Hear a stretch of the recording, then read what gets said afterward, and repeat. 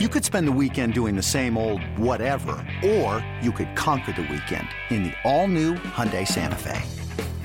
Visit HyundaiUSA.com for more details. Hyundai, there's joy in every journey. Another day is here, and you're ready for it. What to wear? Check. Breakfast, lunch, and dinner? Check. Planning for what's next and how to save for it? That's where Bank of America can help. For your financial to-dos, Bank of America has experts ready to help get you closer to your goals. Get started at one of our local financial centers or 24/7 in our mobile banking app. Find a location near you at bankofamerica.com/talktous. What would you like the power to do? Mobile banking requires downloading the app and is only available for select devices. Message and data rates may apply. Bank of America N.A., member FDIC. This is the Porpoise Pod with your hosts, Brendan Tobin and Alejandro Solano. Same story, different week, Solana. 3 straight losses for the Dolphins, and they all feel very eerily similar. I don't know where you want to start. Another game where you don't end with the same quarterback that starts the game. Another quarterback gets hurt with injury. Key turnovers late, crushing touchdown after said turnover to really put the nail in the coffin. And now you sit 3-3. Watching the Jets go past you in the standing. It's a depressing Sunday, my friend. It is. The Jets pick up a big win on the road, Lambeau Field, and you're the Dolphins. You have a chance late in that game, and when you look at all the stats, Tobin, when you look at the numbers, you struggle to realize why the Dolphins got beat the way that they did, right? And then, when you watch the game or you listen to the game, you realize, well, they don't end the game with the quarterback they prepared with all week, and the injury bug strikes again. It comes in bunches, impacting the same positions on both sides of the football, and you're sitting in a very deep hole now, Tobin, at 3-3. Still a soft part of the schedule coming up, but it's been ugly. It has been.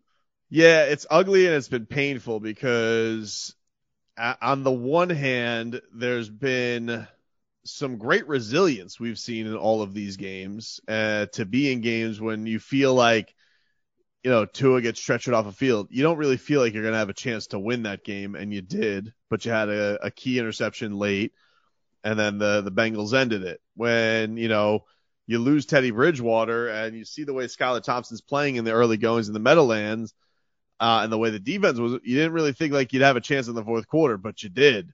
And then the same way today, you're like, once again, you don't feel like a high-powered offense like the Vikings. You don't think you're going to be really in it, but you really are all this game. And just to see all of these games really have their opportunities get crushed in such epic fashion is what I think hurts the most about it. It's like, I almost feel like I could deal with it better if I knew the Dolphins were, were shorthanded and they felt like they were in over their head. But I feel like with this team, they have had chances to be in these games and win these games. Maybe not the Jets game, that's probably wishful thinking. They were in that game, but fourth quarter really fell away. But the Bengals game and this one certainly were right there for them. And to have them both go the other direction is pretty bitter. Yeah. And especially when you consider the fact that you start off that game and really for the entirety of the game, the defense, at least, the big guys up front, like they handled their business, right? Yeah. Like you can point to specific parts of this team and say, okay, they played well. The wide receivers with Tyreek Hill and Jaylen Waddle, like you expect those guys to be playmakers. You expect them to have big performances, and they do, but you don't expect one of them, in this case, Jaylen Waddle, being the guy who kind of costs you the game in the end.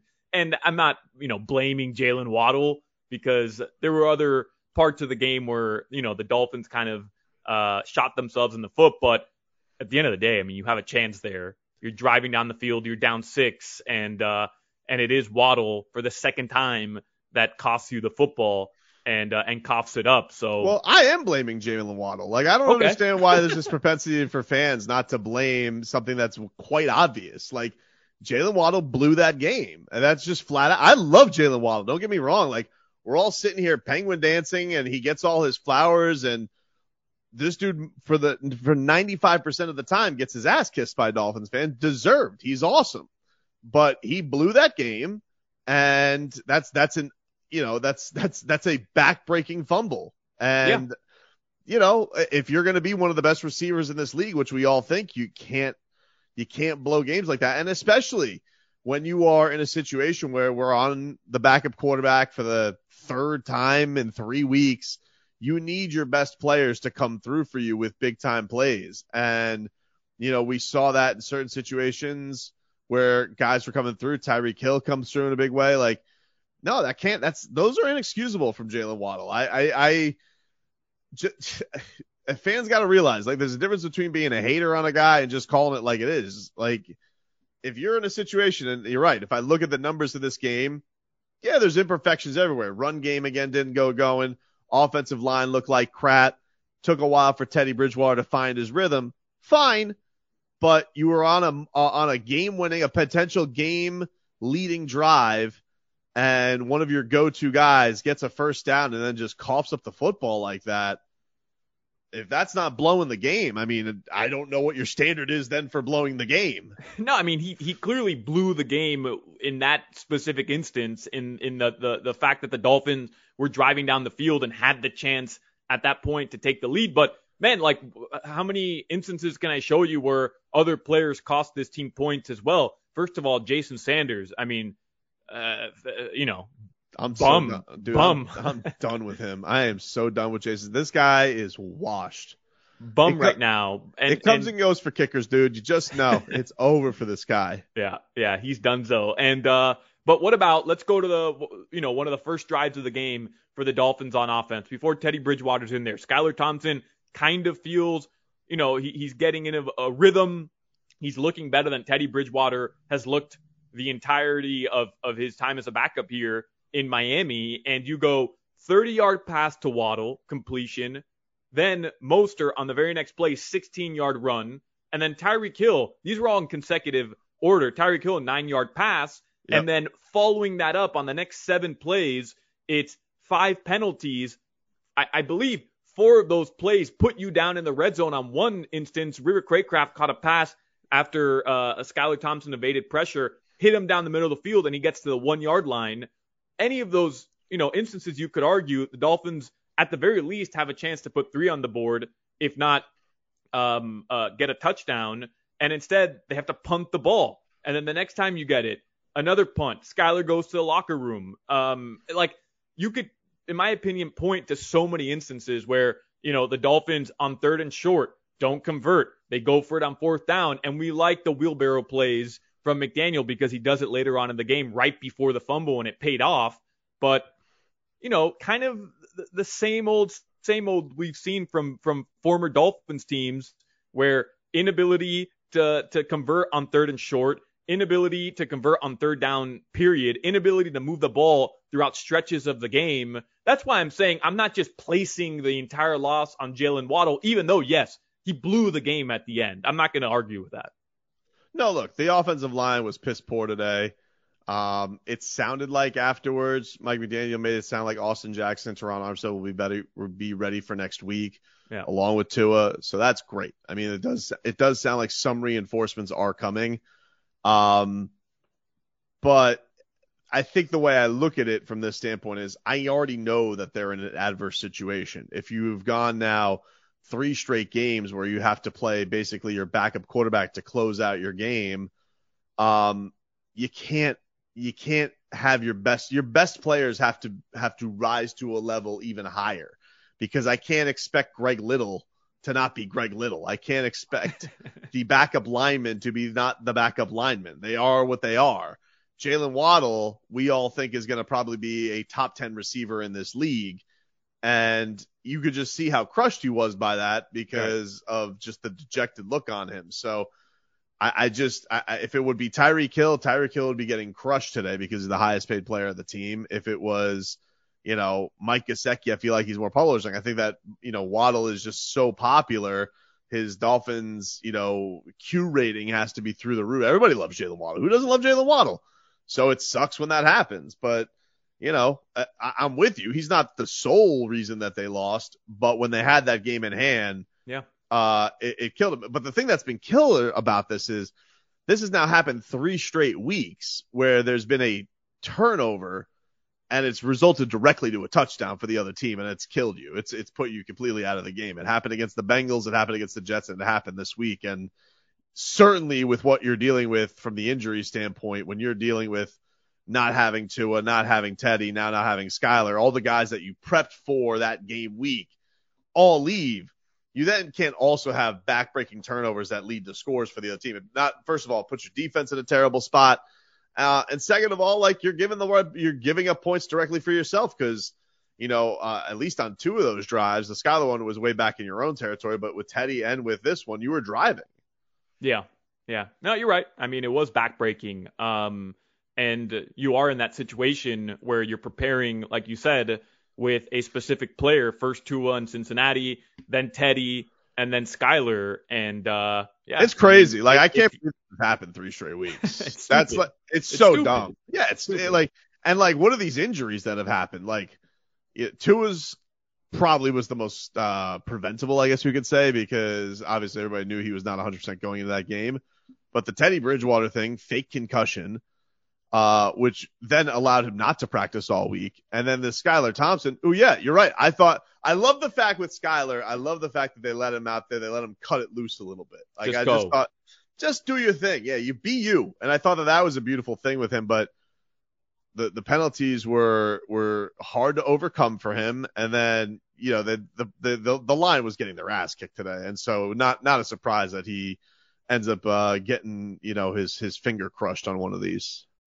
When you need mealtime inspiration, it's worth shopping Kroger, where you'll find over 30,000 mouth-watering choices that excite your inner foodie. And no matter what tasty choice you make, you'll enjoy our everyday low prices, plus extra ways to save, like digital coupons worth over $600 each week. You can also save up to $1 off per gallon at the pump with fuel points. More savings and more inspiring flavors make shopping Kroger worth it every time. Kroger, fresh for everyone. Fuel restrictions apply. Yeah, it was bad with the offensive line. There's also, something to be said about the Dolphins secondary. We're going now 3 straight games where the Dolphins don't have a takeaway.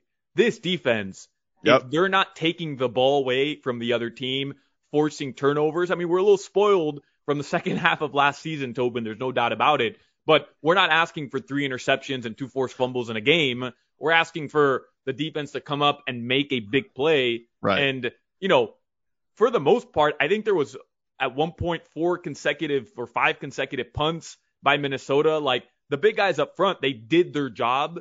And the defense for a large portion of that game did their job as well. But when you put it into context, I mean, Miami had almost double the amount of possession time as Minnesota. So the defense wasn't out there throughout, long stretches the way we saw against Buffalo. True. What was asked of them was less than other instances where they came out on top and they showed that they were elite. And I mean, you can't force a takeaway from Kirk Cousins and Minnesota. And I know now Nick Needham, he has a torn Achilles. It's being reported. So He's obviously done for the year if that's true. And, you got a couple decent plays from Noah Igbenogany, but that I know. Look at that. That's not something that because his first play we all saw, it was pass interference. Oh no, I know. It was here we go. But he had a couple nice breakups. So I'll tell you who was getting his ass kicked by this. You didn't hear this on the broadcast, but man, Jonathan Vilma had no shot on his name. I mean, he said it 4 different ways. On who? On Iggy? Oh, on Iggy, yeah. He was Igbanani, Igga. I'm like, nope, not even close, Vilma. To be fair, well, Jonathan Vilma probably should know all the Dolphins players' names. But to be fair, Iggy hasn't played too much this year. That's fine. To be fair. I just wish somebody would have gotten his ear all right, it's Igbanogany. Or just go Iggy. Just go Noah. Yeah, he was getting his ass kicked by that name. But no, look, the defense, 11 3-and-outs, that's a pretty good performance. But as you said, Xavier Howard, it's Justin Jefferson, so it's a tough ask. But he blew past him. That's what you ask for your elite cornerback. And then, Thielen got him on that touchdown. So there's a couple more possessions there where you're looking for your best guys. But, all in all, like another tough deal with you. It's a good team you're taking on, and to be in that position, I mean, geez, Tyreek Hill just keeps putting up numbers. It's crazy. Crazy. What do we make? Let me ask you something. What do we make of these mid-game breaks that he has to go rehydrate? I'm not saying anything because he's a Dolphin, and I don't want to feel like there's anything suspicious going on here, but it's very noticeable that after these rehydrations, he seems to be amazing. Yeah. There's plays where he's catching the ball, and any other receiver in the NFL is getting tackled, right? Like they're just going down, catching the ball, and there's nothing else to be. He makes one step one way. The way he's able to accelerate, we've all seen the highlights, but watching it live or watching it every week, it's effing crazy what he's doing. Really, like it's insane what he's able to do. The way he's able to get from like one gear and hit that next one. He's flying by people. It's crazy, man. Like he's fun.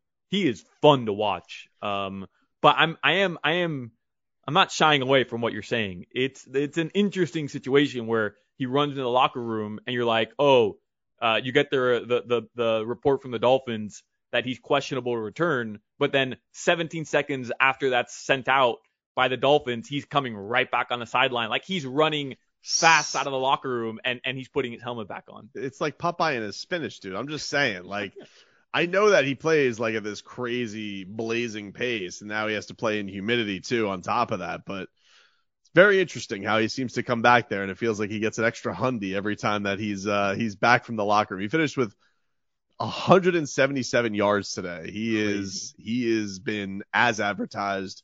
He's really good. And you really can't wait to see him back out there with his starting quarterback to see what actual, damage he could do for points.